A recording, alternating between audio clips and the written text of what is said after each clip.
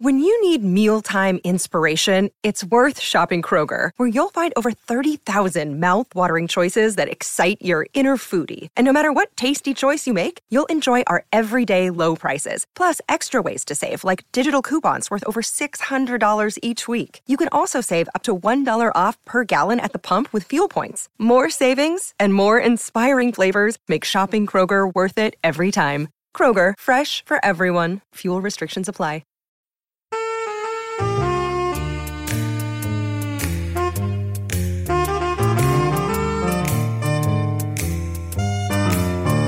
Welcome to Read or Dead, a bi-weekly podcast where we talk about the world of mysteries and thrillers. This is episode 143, and we are recording on Tuesday, December 27th. I'm Katie McLean Horner, along with Kendra Winchester, and we are coming to you from Book Riot. Hello, Kendra, on the opposite side of the holidays. How are you doing? Doing well. Season's greetings. How are you doing up there in Snowpocalypse land?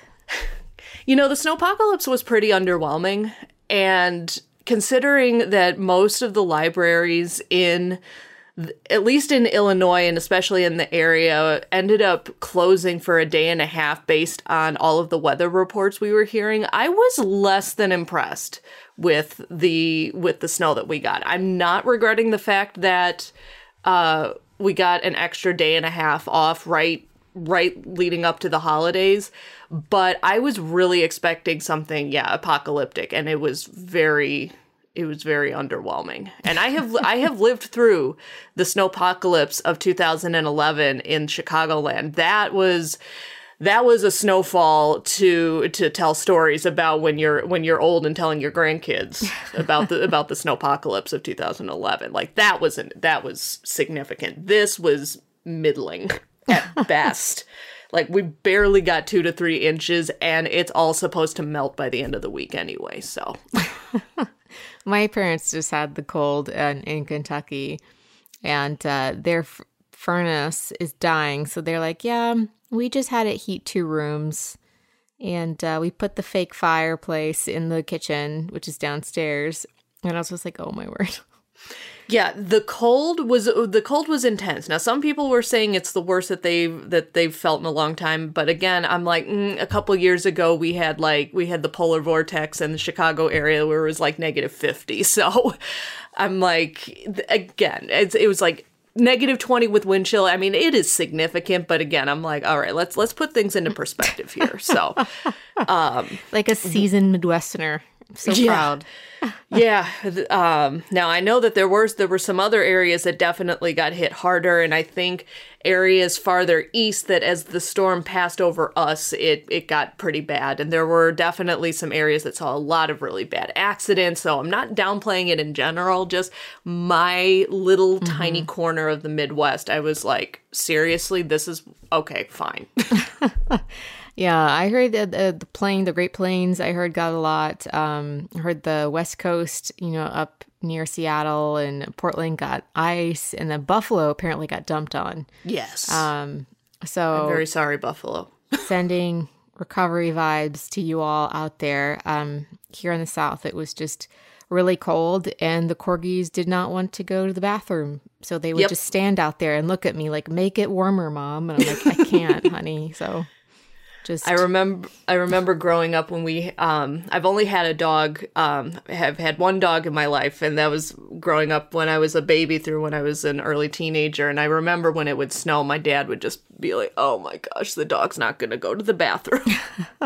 Like, he'd have to shovel a few paths, but even then our dog was just like, yeah, no, I'm not doing this. And my dad's like, well, you've got no other choice, so... There's this guy on TikTok that had like a tarp, and he would pull the snow. It would pull it up and then it would be like a regular ground. So the dog had ground to go on, and then he has all these patches in the snow.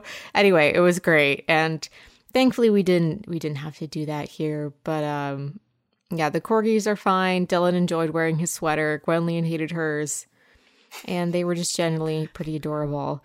Do they wear booties?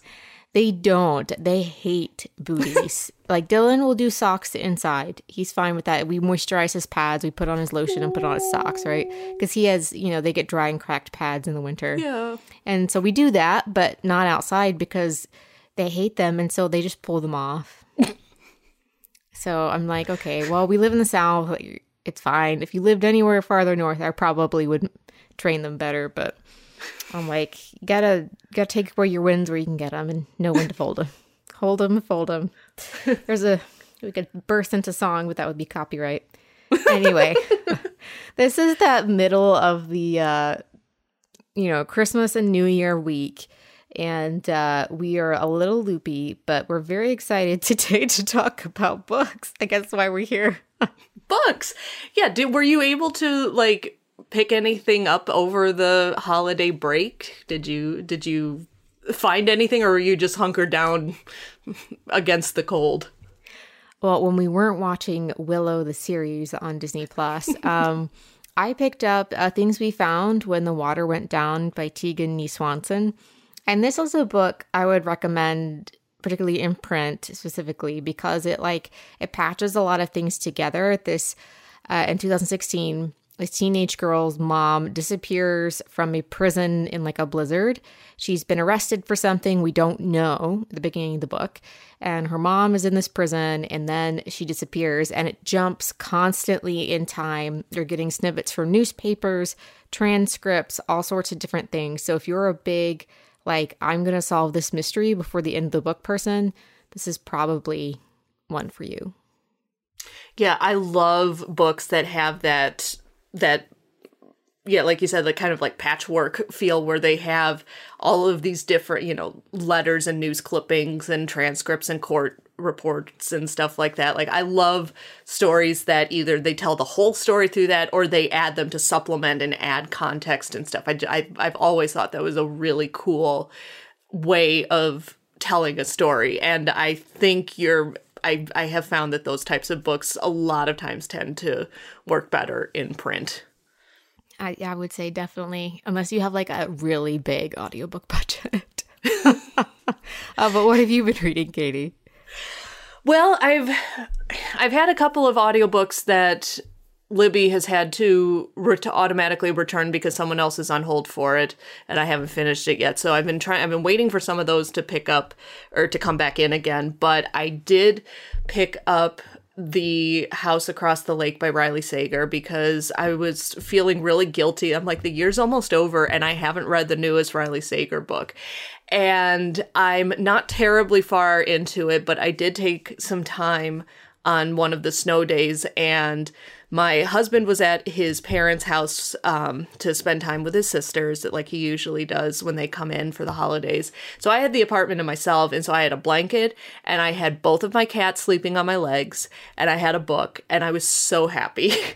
And yes, so this one, because Riley Sager always has a different trope or just kind of horror story convention. He's done serial killers, and he's done the Rosemary's Baby type, old apartment in New York City kind of thing. This one is very much a Rear Window type of story, and it's about Casey Fletcher, who is an actress who has been recently widowed, and she's had a lot of bad press recently, and so she retreats to her family's lake house in Vermont, and she realizes that she's living across the lake from this couple, one of whom the woman she recognizes as a former model, and the husband is he's a very intense not media mogul, but a tech person, a tech CEO, and she spends her time she gets to interact with the couple, she gets to interact with them face to face, but she also spends a lot of time watching them through binoculars on her from her porch. And then she, obviously as she's looking into their life from this very removed vantage point, she starts realizing oh, wait a minute, something's going on here. Something's not right with these people.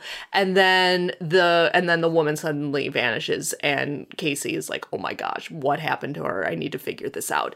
So yeah, this one is very kind of voyeuristic, that type of psychological suspense. And I had a coworker who has been asking me, who knows I love Riley Sager, and she read this book like right when it came out in the summer, and she's been asking me for the last 6 months if I've read it. And I'm like, I'm sorry, Mary, I haven't read it yet. So now I can be like, I'm reading it, I promise. So as always, it's a super page-turning read with any of Riley Sager's books. And so I'm hoping to have it finished by the end of the week so that I can finish it before the new year hits and so that I can give Mary my my review. Yes, I feel like we all have excellent friends who don't give up on us and are just reminding us like there's a good book waiting for us. We just need to pick it up. Yeah, I've been trying to do that with my husband with a few books that I'm like, what do you mean you haven't read this yet? And it hasn't worked. But he's my husband, so that's kind of par for the course.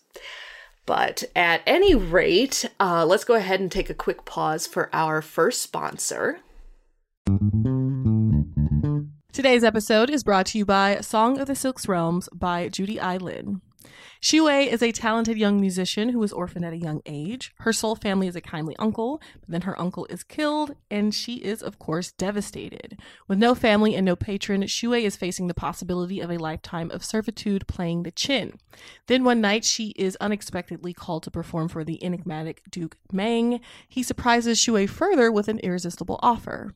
Serve as a musician in residence at his manor for 1 year, and he'll set her free of her indenture. But the Duke's motives become increasingly more sus when he and Xue barely survive an attack by a nightmarish monster. It's like, what's going on here? So this book is a sweeping epic romantasy that follows a talented young musician who is swept away to the celestial realm by an enigmatic young duke. And who doesn't want to be swept away to the celestial realm by an enigmatic young duke? She's living all our dreams, honestly. Make sure to check out the new book. And thanks again to Song of the Six Realms by Judy I. Lin for sponsoring this episode. Today's episode is brought to you by Thirsty by Jazz Hammonds. College student Blake and her girlfriend have one goal: join the exclusive sorority that promises connections to a network of trailblazing women of color. Now, Ella's acceptance is a sure thing. She's a daughter of a Serena Society alum after all. Blake, on the other hand, lacks Ella's pedigree and her confidence. Luckily, though really unluckily, she finds courage at the bottom of a liquor bottle. When she drinks, she's bold and funny, and as pledging intensifies, so does Blake's drinking. Ella assures her that she's fine, partying hard is what it takes, but with her future on the line, Blake must decide how far she's willing to go to achieve glittering dreams of success. Now, just so you know, Jazz Hammonds is the 2023 winner of the Critics Scott King John Steptoe Award for New Talent for We Deserve Monuments, and We Deserve Monuments was an Amazon Best Books of the Year and Barnes & Noble Best Books of the Year for 2023, so suffice to say, y'all should check this new one out. Thanks again to Thirsty by Jazz Hammonds for sponsoring this episode. All right, so welcome to the episode. If you are a longtime listener, welcome back. We're so delighted to have you join our circle again. If you're a new listener, we are so excited to say hello for the first time. And like we mentioned at the beginning of the episode, we talk about mysteries and suspense and thrillers and anything that falls under that suspenseful umbrella. It is very large and it incorporates a lot of things. So if it's mysterious and suspenseful, it is fair game for us to talk about on this show. And of course, this is the point in the episode where we always put out a call to our listeners to let us know if you have any suggestions for upcoming episodes. It could be subgenres that we haven't talked about a lot that you are interested in learning more about. It could be author read-alikes. It could be items that have come up in the news. It could be, review of a new adaptation. Anything along those lines. We love to get suggestions from our listeners. They really help us plan out so many of the episodes that we've done thus far. It's a great way for us to know what you, the listeners, would like to hear more of. It's a great way for us to expand our own reading horizons. So if you have any ideas or suggestions, you can shoot us an email or reach out to us via social media. We have all of our contact information at the end of the show and in the show notes, so don't worry about trying to get information down right now. We just like to put out the call ahead of time to get all those creative juices flowing. And even if you don't have an idea and you just want to say hi, there is nothing that we enjoy more than hearing from our listeners. So definitely hit us up if you feel so inclined. And if you enjoy this podcast, definitely leave us a review over at Apple Podcasts so that other people can find us. And with that, I mean, the news, the mysterious and suspenseful news is been pretty quiet for the last couple of weeks. However, I am taking advantage of this very large definition of what constitutes mystery and suspense, so that I can mention, if you don't follow me on Twitter and have not already seen me freaking out about this, there is a new movie coming out in March called 65, and it features Adam Driver as a astronaut, I guess. Anyway, he is on an exploratory mission, and his spaceship gets hit by an asteroid, and he finds himself on an alien planet that by the end of the trailer, you find out that it is prehistoric Earth, and he is about to do battle with dinosaurs. And I did not know that this movie was a thing until my husband sent me the link. He's like, hey, new Adam Driver movie. And I saw it and I was like, oh my God.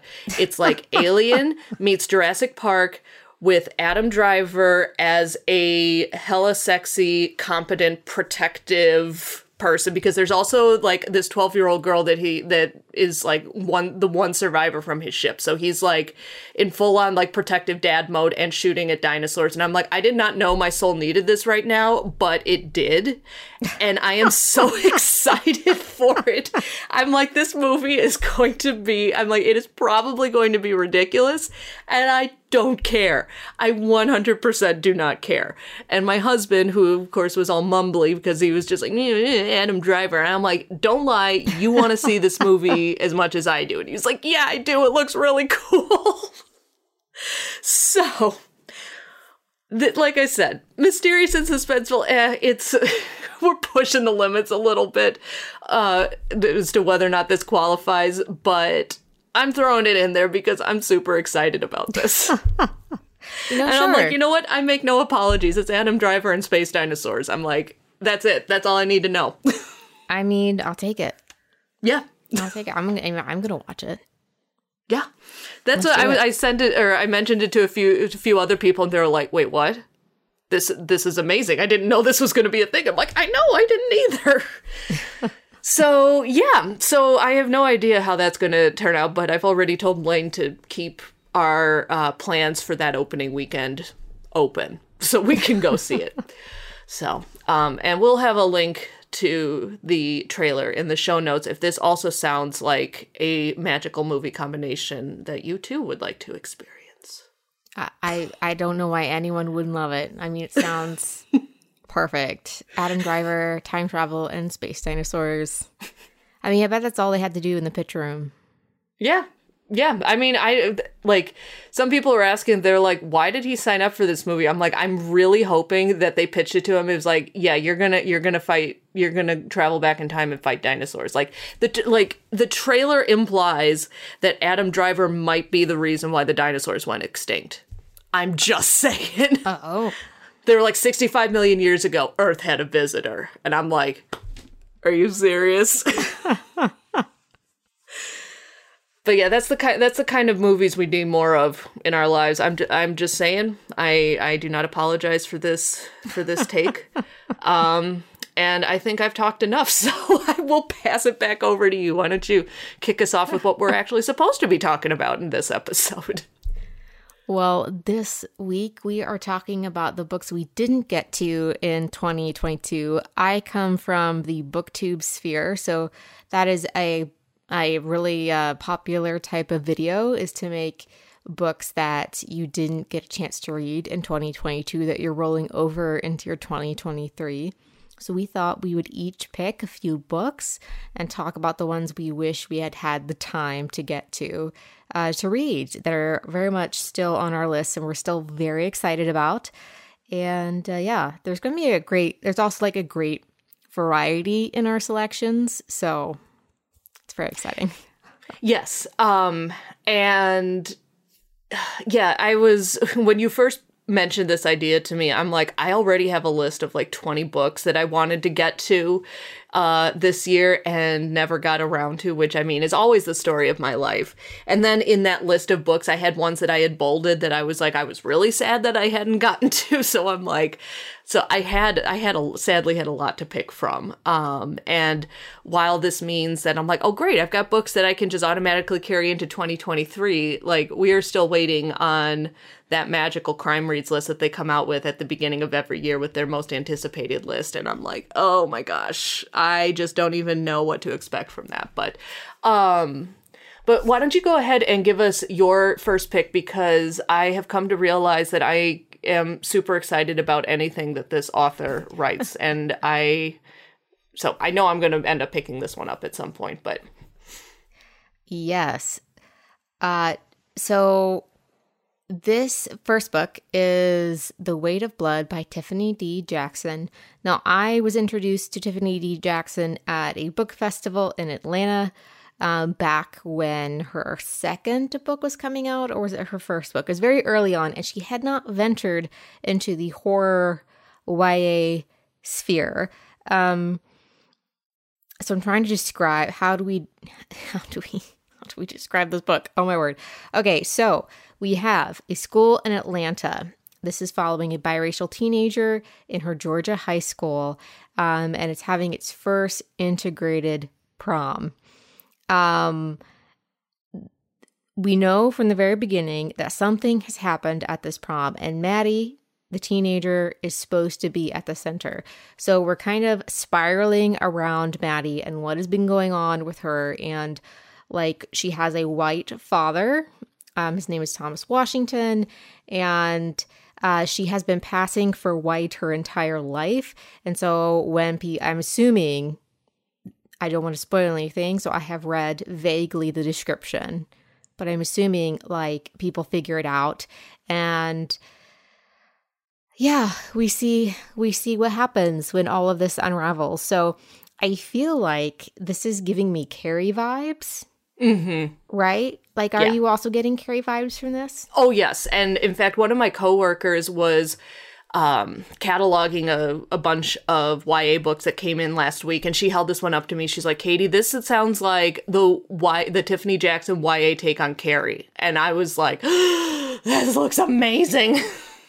Yes, because that's really like what I feel is going on, especially when you see the cover of this book, which is completely black, but you see an outline of this teenage girl in like shades of gray, but then she's covered in blood. And I mean, that's a Carrie image if I've ever seen one.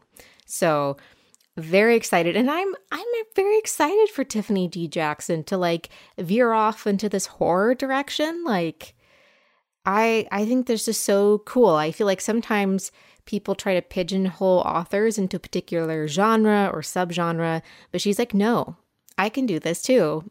And she can. So good for her. So that is The Weight of Blood by Tiffany D. Jackson. What's your first pick? Well, I, perhaps not surprisingly, my first pick is also a venture into the horror end of the suspense spectrum.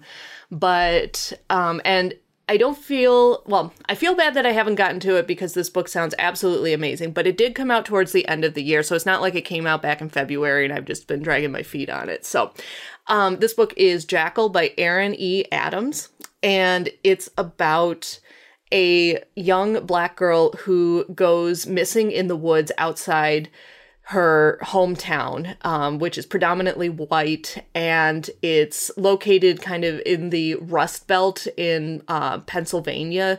So kind of that, I guess Rust Belt is the best area to describe that region. But we have this young Black girl who goes missing, but the main character, Liz, realizes that this girl, whose name is Caroline, she is not the first young Black girl to go missing in the woods right outside town. This has been happening before. And one of those weird one of those weird tropes. Like if you mention like, oh yeah, there's this story and there's a town with a history of children going missing in the woods, I'm like, sign me up. I want to read this book. I don't know why that rings so many of my literature bells, but I love a good kids going missing in the woods story, which sounds awful, but yeah, so Liz has come back to her hometown of Johnstown, Pennsylvania. Like I said, is predominantly white. Her best friend is getting married, which is why she's coming back. And, but then on the day of the wedding, the bride's daughter goes missing, and the only thing left behind is a piece of fabric covered in blood. And Liz is the only person who's like, hey, wait a minute, this has happened before. Liz was the one of 2 black girls in her high school, and the other black girl, Keisha Woodson, went missing when they were in high school. And she was later found with her just basically dismembered. And Liz is thinking that, okay, this happened before, and now Caroline has gone missing. Something is going wrong. And yeah, so it sounds super spooky. It sounds it sounds so good. This has been on so many buzzworthy lists of books that you need to pick up this fall. And it also has this incredible cover. And yeah, it sounds so good. And I have been meaning to pick it up and haven't yet, but I am hopefully going to rectify that shortly, and that is Jackal by Erin E. Adams. So my next pick is Devil House by John Darnielle, and you like kids going missing in the woods. I like haunted houses where they're very sinister and most people don't make it out alive. I love a haunted house. I am a sucker for a haunted house. So I was around on Bookstagram just this past week, and I kept seeing this book pop up on people's best of the year lists. And I was like, I remember receiving an arc of this and like hearing discussion about it and all different things, but for some reason I forgot about it. So I started looking it up, and it came out very early in the year, I believe in January. And then it's showing up on all these best of lists. And that's just absolutely fascinating to me, because books that end up on best of lists that came out early in the year, they have earned their spot. Like they stuck it out, Mm-hmm. Anyway, that's a digression on Kendra's view of best of lists. Anyway, the point is that this book is about Gage Chandler. And his mother has always told him that he was descended from kings, which is just really interesting to me. Anyway, so he becomes a true crime writer, and he has one success and a movie adaptation, and now he doesn't really know what to do after. He's in this like sophomore slump. He feels like his career might be over, but he's offered a chance to move into the house where a pair of briefly notorious murders occurred, and they was part of the Satanic Panic in the 1980s. So he goes to small town California, which incidentally is where the same town where his closest childhood friend is from, and he begins researching these murders. Of course, terrible things happen. It's a haunted house mystery. I imagine that is we can basically figure it out, especially since the cover is pretty delightful. On the top, it's black and it has this like old style white outline of a mansion. And then on the bottom half, on the flip side, it's white. And then the mansion is mirrored, but it has like these like fang things, like a devil featured on it. It's really interesting. And it really is a throwback to the 1980s style like covers. It's so well done. I'm a big fan. Yeah, this one popped up on my own just personal radar early on. And I'm trying to remember, I'm pretty sure I've tried reading one of his other books that for whatever reason just wasn't the right time for that particular book, but the concept always intrigued me. And so when I saw this one, I love a good haunted house story. I love a good fiction story that has strong true crime elements. All of that stuff, I'm just like, this is hitting on so many of my literary suspenseful interests right here. and as is the story of my life, never got around to actually picking it up. But I was always really intrigued by it, and I agree the cover does a really excellent job of reflecting that aesthetic from the, like, when you think like 80s paperbacks or like 80s hardcovers, and then with the whole thing with the 80s satanic panic and stuff like that, it's very, very well done. I think just from what I know about the book, it does a really good job conveying the tone of the book. And so that also, I'm just like, all right, I'm feeling that. Right. And, when I was looking over these first two books, I was surprised that two that stood out to me were horror, because as we know, I'm more on the like mystery side of the suspense spectrum, as it were. So I was like, oh, that's interesting that I didn't get a chance to read these, because I did start and DNF some horror books this year. But I guess when a horror book is really good, it just stands out in my mind more. So I'm always willing to like take a risk, because like you never know. It might be my next favorite. Who knows? So that is Devil House by John Darnielle. All right. And then before I go ahead with my second pick, let's go ahead and hear from our second sponsor. Today's episode is brought to you by Gallery Books. So Anna Green thought she was marrying Liam West for access to subsidized family housing while at UCLA, which is an interesting reason to marry someone, but in this economy. So anyway, she signed divorce papers when the graduation caps were tossed, and she thought she was done. She wasn't. 3 years later, Anna is a starving artist living paycheck to paycheck, while West is a Stanford professor. Now, he is part of a conglomerate. His family owns this mega grocery store chain. He's not interested in working for them, but he is interested in those greenbacks, honey, that come in the form of a $100 million inheritance. To get it, he has to be married for 5 years. That's where our girl Anna comes back into play. So the two will fake a marriage, but as he gets to know her and gets to appreciate the feisty, foul-mouthed, paint-splattered girl that she is, he'll begin to wonder if the money is worth the love of his life. Pick up The Paradise Problem by Christina Lauren to find out if it is. And thanks again to Gallery Books for sponsoring this episode. Today's episode is brought to you by Underlined. Haven't read a Natasha Preston thriller yet? We dare you to try. She's known for her line of chilling young adult suspense novels like The Cellar and The Fear. The New York Times and USA Today bestselling author excels at putting fear into the hearts of her readers. So her newest book, titled The Dare, is about 5 friends whose senior prank goes very, very wrong. This is the perfect graduation season read for thriller fans who can handle a good scare. The Dare is now available wherever books are sold. You can learn more about it at getunderlined.com. So again, this young adult thriller is about 5 friends with a prank that goes wrong. There are dark secrets, a twisty plot, and creepy I know what you did last summer vibes.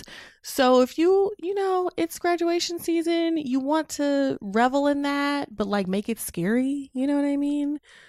Pick up The Dare by Natasha Preston, and thanks again to Underline for sponsoring this episode. All right, so my second pick, again, continuing with this like horror gothic crossover, and I think one of my 2023 resolutions should be that I'm like, okay, Katie, we got to start reading some stuff outside of this horror crossover area that I seem to have found myself in this year. But I'm like, Sometimes I'm like, look, I've just been in a reading rut. I've got to pick what I'm feeling right now. But anyway, so this book, again, came out earlier in the year, and it has just been on so many best of lists. It was the second pick for the Goodreads Choice Awards for the horror category. It's The Hacienda by Isabel Cañas. And this book it's been described as Mexican Gothic meets Rebecca. And so this is less outright horror and more of that Gothic suspense that I feel like is more maybe more accessible for a wider range of readers, because horror can definitely be very off-putting. But this one has, this one has a lot of elements going, and it's set during in the aftermath of the Mexican War of Independence in the early 1800s. And we have Beatriz, who she's our main character. Her father has been executed after the Mexican government has been overthrown. And so her home has been destroyed. Her father has been murdered. And she receives a marriage proposal from the very handsome Don Rodolfo Solorzano. And she decides to accept his proposal, even though that there have been rumors circulating that his first wife met a sudden and inexplicable death. And she's like, you know what, this is my way out of my current situation. So she goes to live with him at his estate, the hacienda. And ultimately, after they are married and he brings her to his estate, he leaves and returns to work. And so she is left essentially alone at the hacienda. And she starts hearing voices, seeing things. She starts not being able to sleep. Her Rodolfo's sister also lives on the property, but she and Beatriz clash initially, but she refuses to enter the house at night. So why is that? What is happening here? There is something about this property that is making people very, very wary. And yeah, so this has a lot of the dark romance that comes with Gothic fiction and Gothic horror. And it has all of the drama and passionate emotions, and it also has the creepiness of this isolated estate that everyone seems to be afraid of. It's very evocative in terms of the time period that it takes place in. And yeah, it just seems to connect all of these elements really, really well. And I will admit, I did pick up this book earlier in the year, but again, I've been running into a lot of issues where it's just not the right book at the right time for me. And so I didn't get very far in the book. So I'm considering this did not get a chance to read. And yeah, so this one I am really, really hoping to give it a second shot and hoping that it works for me, because everything is in place. I'm like, this book sounds amazing, and I just need to go ahead and check out my copy again from the library. Now, did you happen to read this one? I feel like I talked to someone, maybe a couple people who ended up reading this year, but I don't remember who it was. No, I haven't had a chance to read it either. Okay, it was not you then. I will continue this. I will continue to try to solve that mystery. But yeah, and especially considering this is a debut novel, and the fact that, I mean, the Goodreads Choice Awards are always, I usually take them with a fairly large grain of salt, but this one came in at a very respectable second in the horror category. And that to me says, debut author that many people voted for. I'm like, this must be a solid book that I just haven't picked up yet. And again, that is The Hacienda by Isabel Cañas. And my last pick is also a book that came out earlier this year, and I listened to an author interview with this author, and I don't remember what podcast it was, but as soon as I finished listening, I knew I needed to read it. And I remember Liberty was talking about it as well over on All the Books. And when she described this book, I immediately bought a copy. And I have done that with very few books this year. I feel like that is an award of itself when I try to have such a restraint with my book budget, and then inevitably something like this happens. I remember I banned book buying for the first 3 months of the year, and this is one of the books that made me break it. So anyway, all that to say, The Violin Conspiracy by Brendan Slocum is my pick last pick, and is more of a mystery as opposed to the two horror books, which I've also on my list. So this is about Ray McMillan, and he is a Black man living in rural North Carolina. And of course, yes, here for it. Gotta have Carolinian representation also. Very excited. Off to a great start. So he is a prodigy as a violinist. He doesn't really have a lot of money, and there's a lot of racism in the world of classical music. So he's been trying to make it and trying to get his foot in the door, and he is just incredible.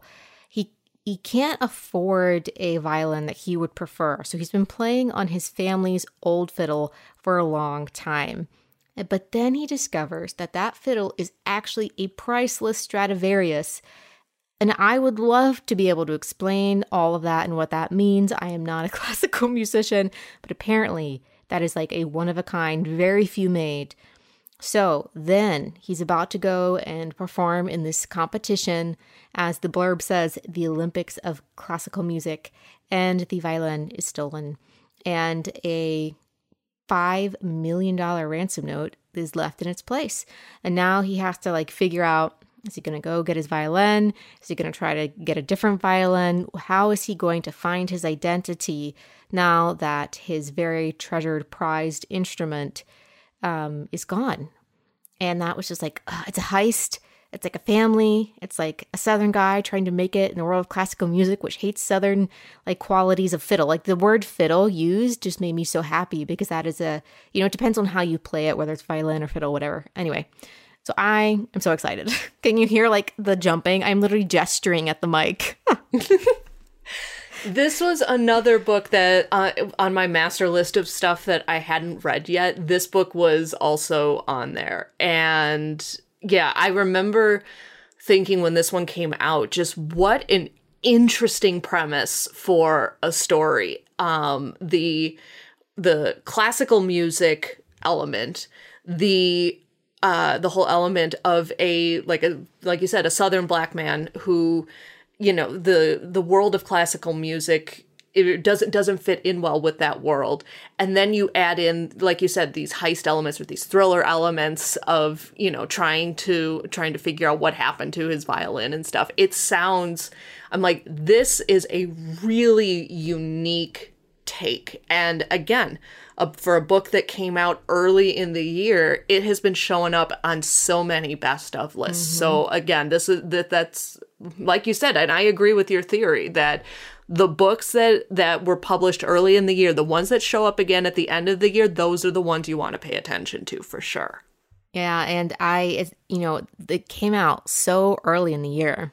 I just saw the paperback cover, which is a completely different strategy to the very classical hardcover. The paperback cover is a bright fluorescent yellow with a violin made up of color blocks, and the words in black, The Violin Conspiracy by Brendan Slocum. And it's just really interesting to see the different vibe that they're going for. And it was a Good Morning America book club pick. So I'm not the only one excited about it. But definitely check out The Violin Conspiracy by Brendan Slocum.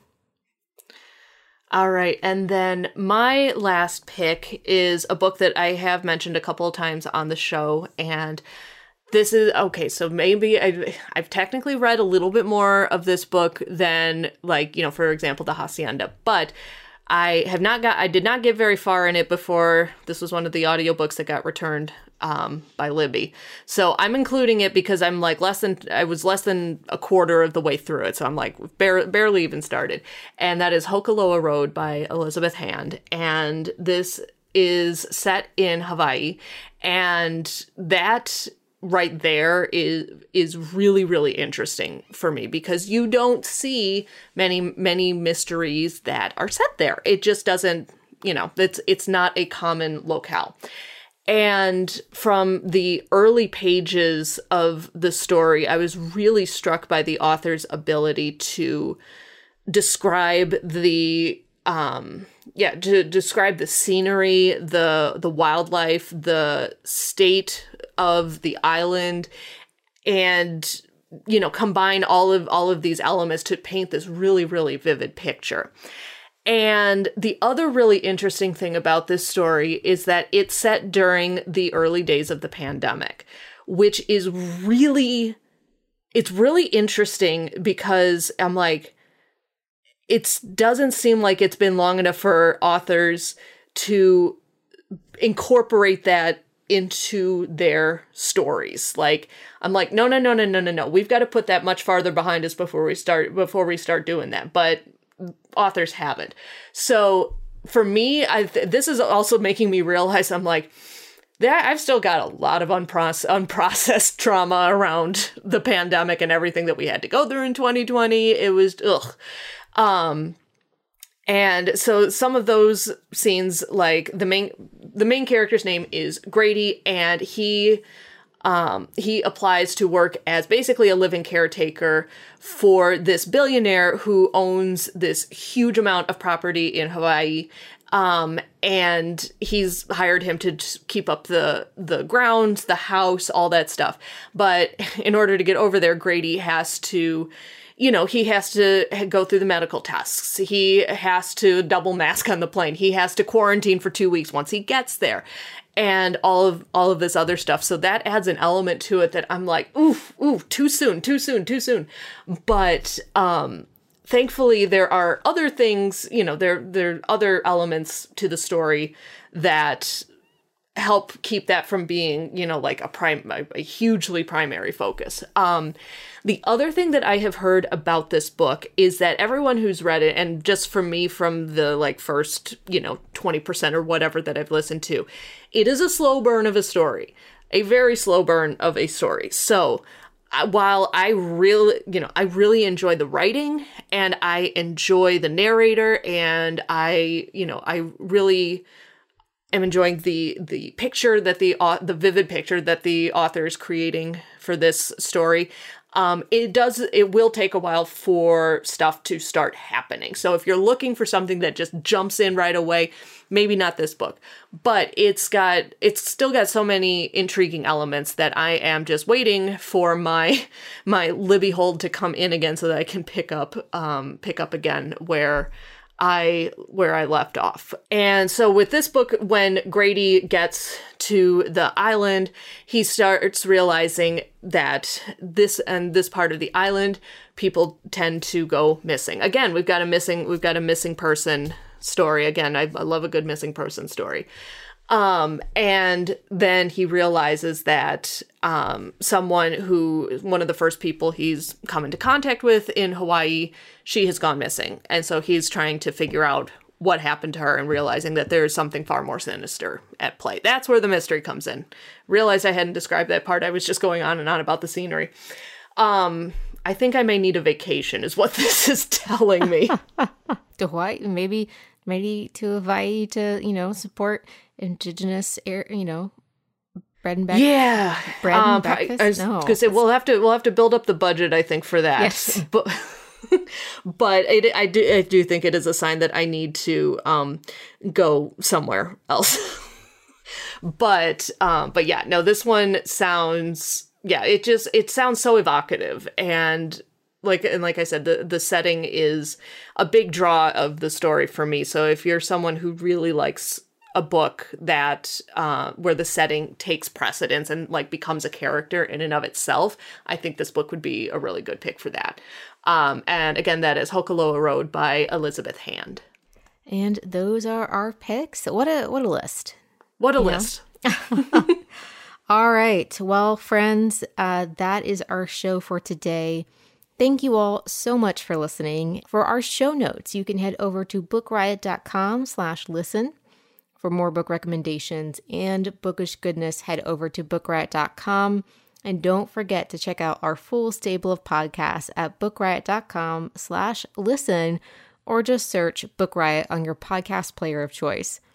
If you would like to send an email with feedback or show suggestions, you can reach us at readordead@bookriot.com. Otherwise, you can find me, Kendra, on Twitter and Instagram at KDWinchester. You can find Katie on Twitter at KT_LibraryLady. Of course, those will be linked in the show notes, as they are indeed tongue twisters every single time. And we will all talk to you later. Bye. Bye.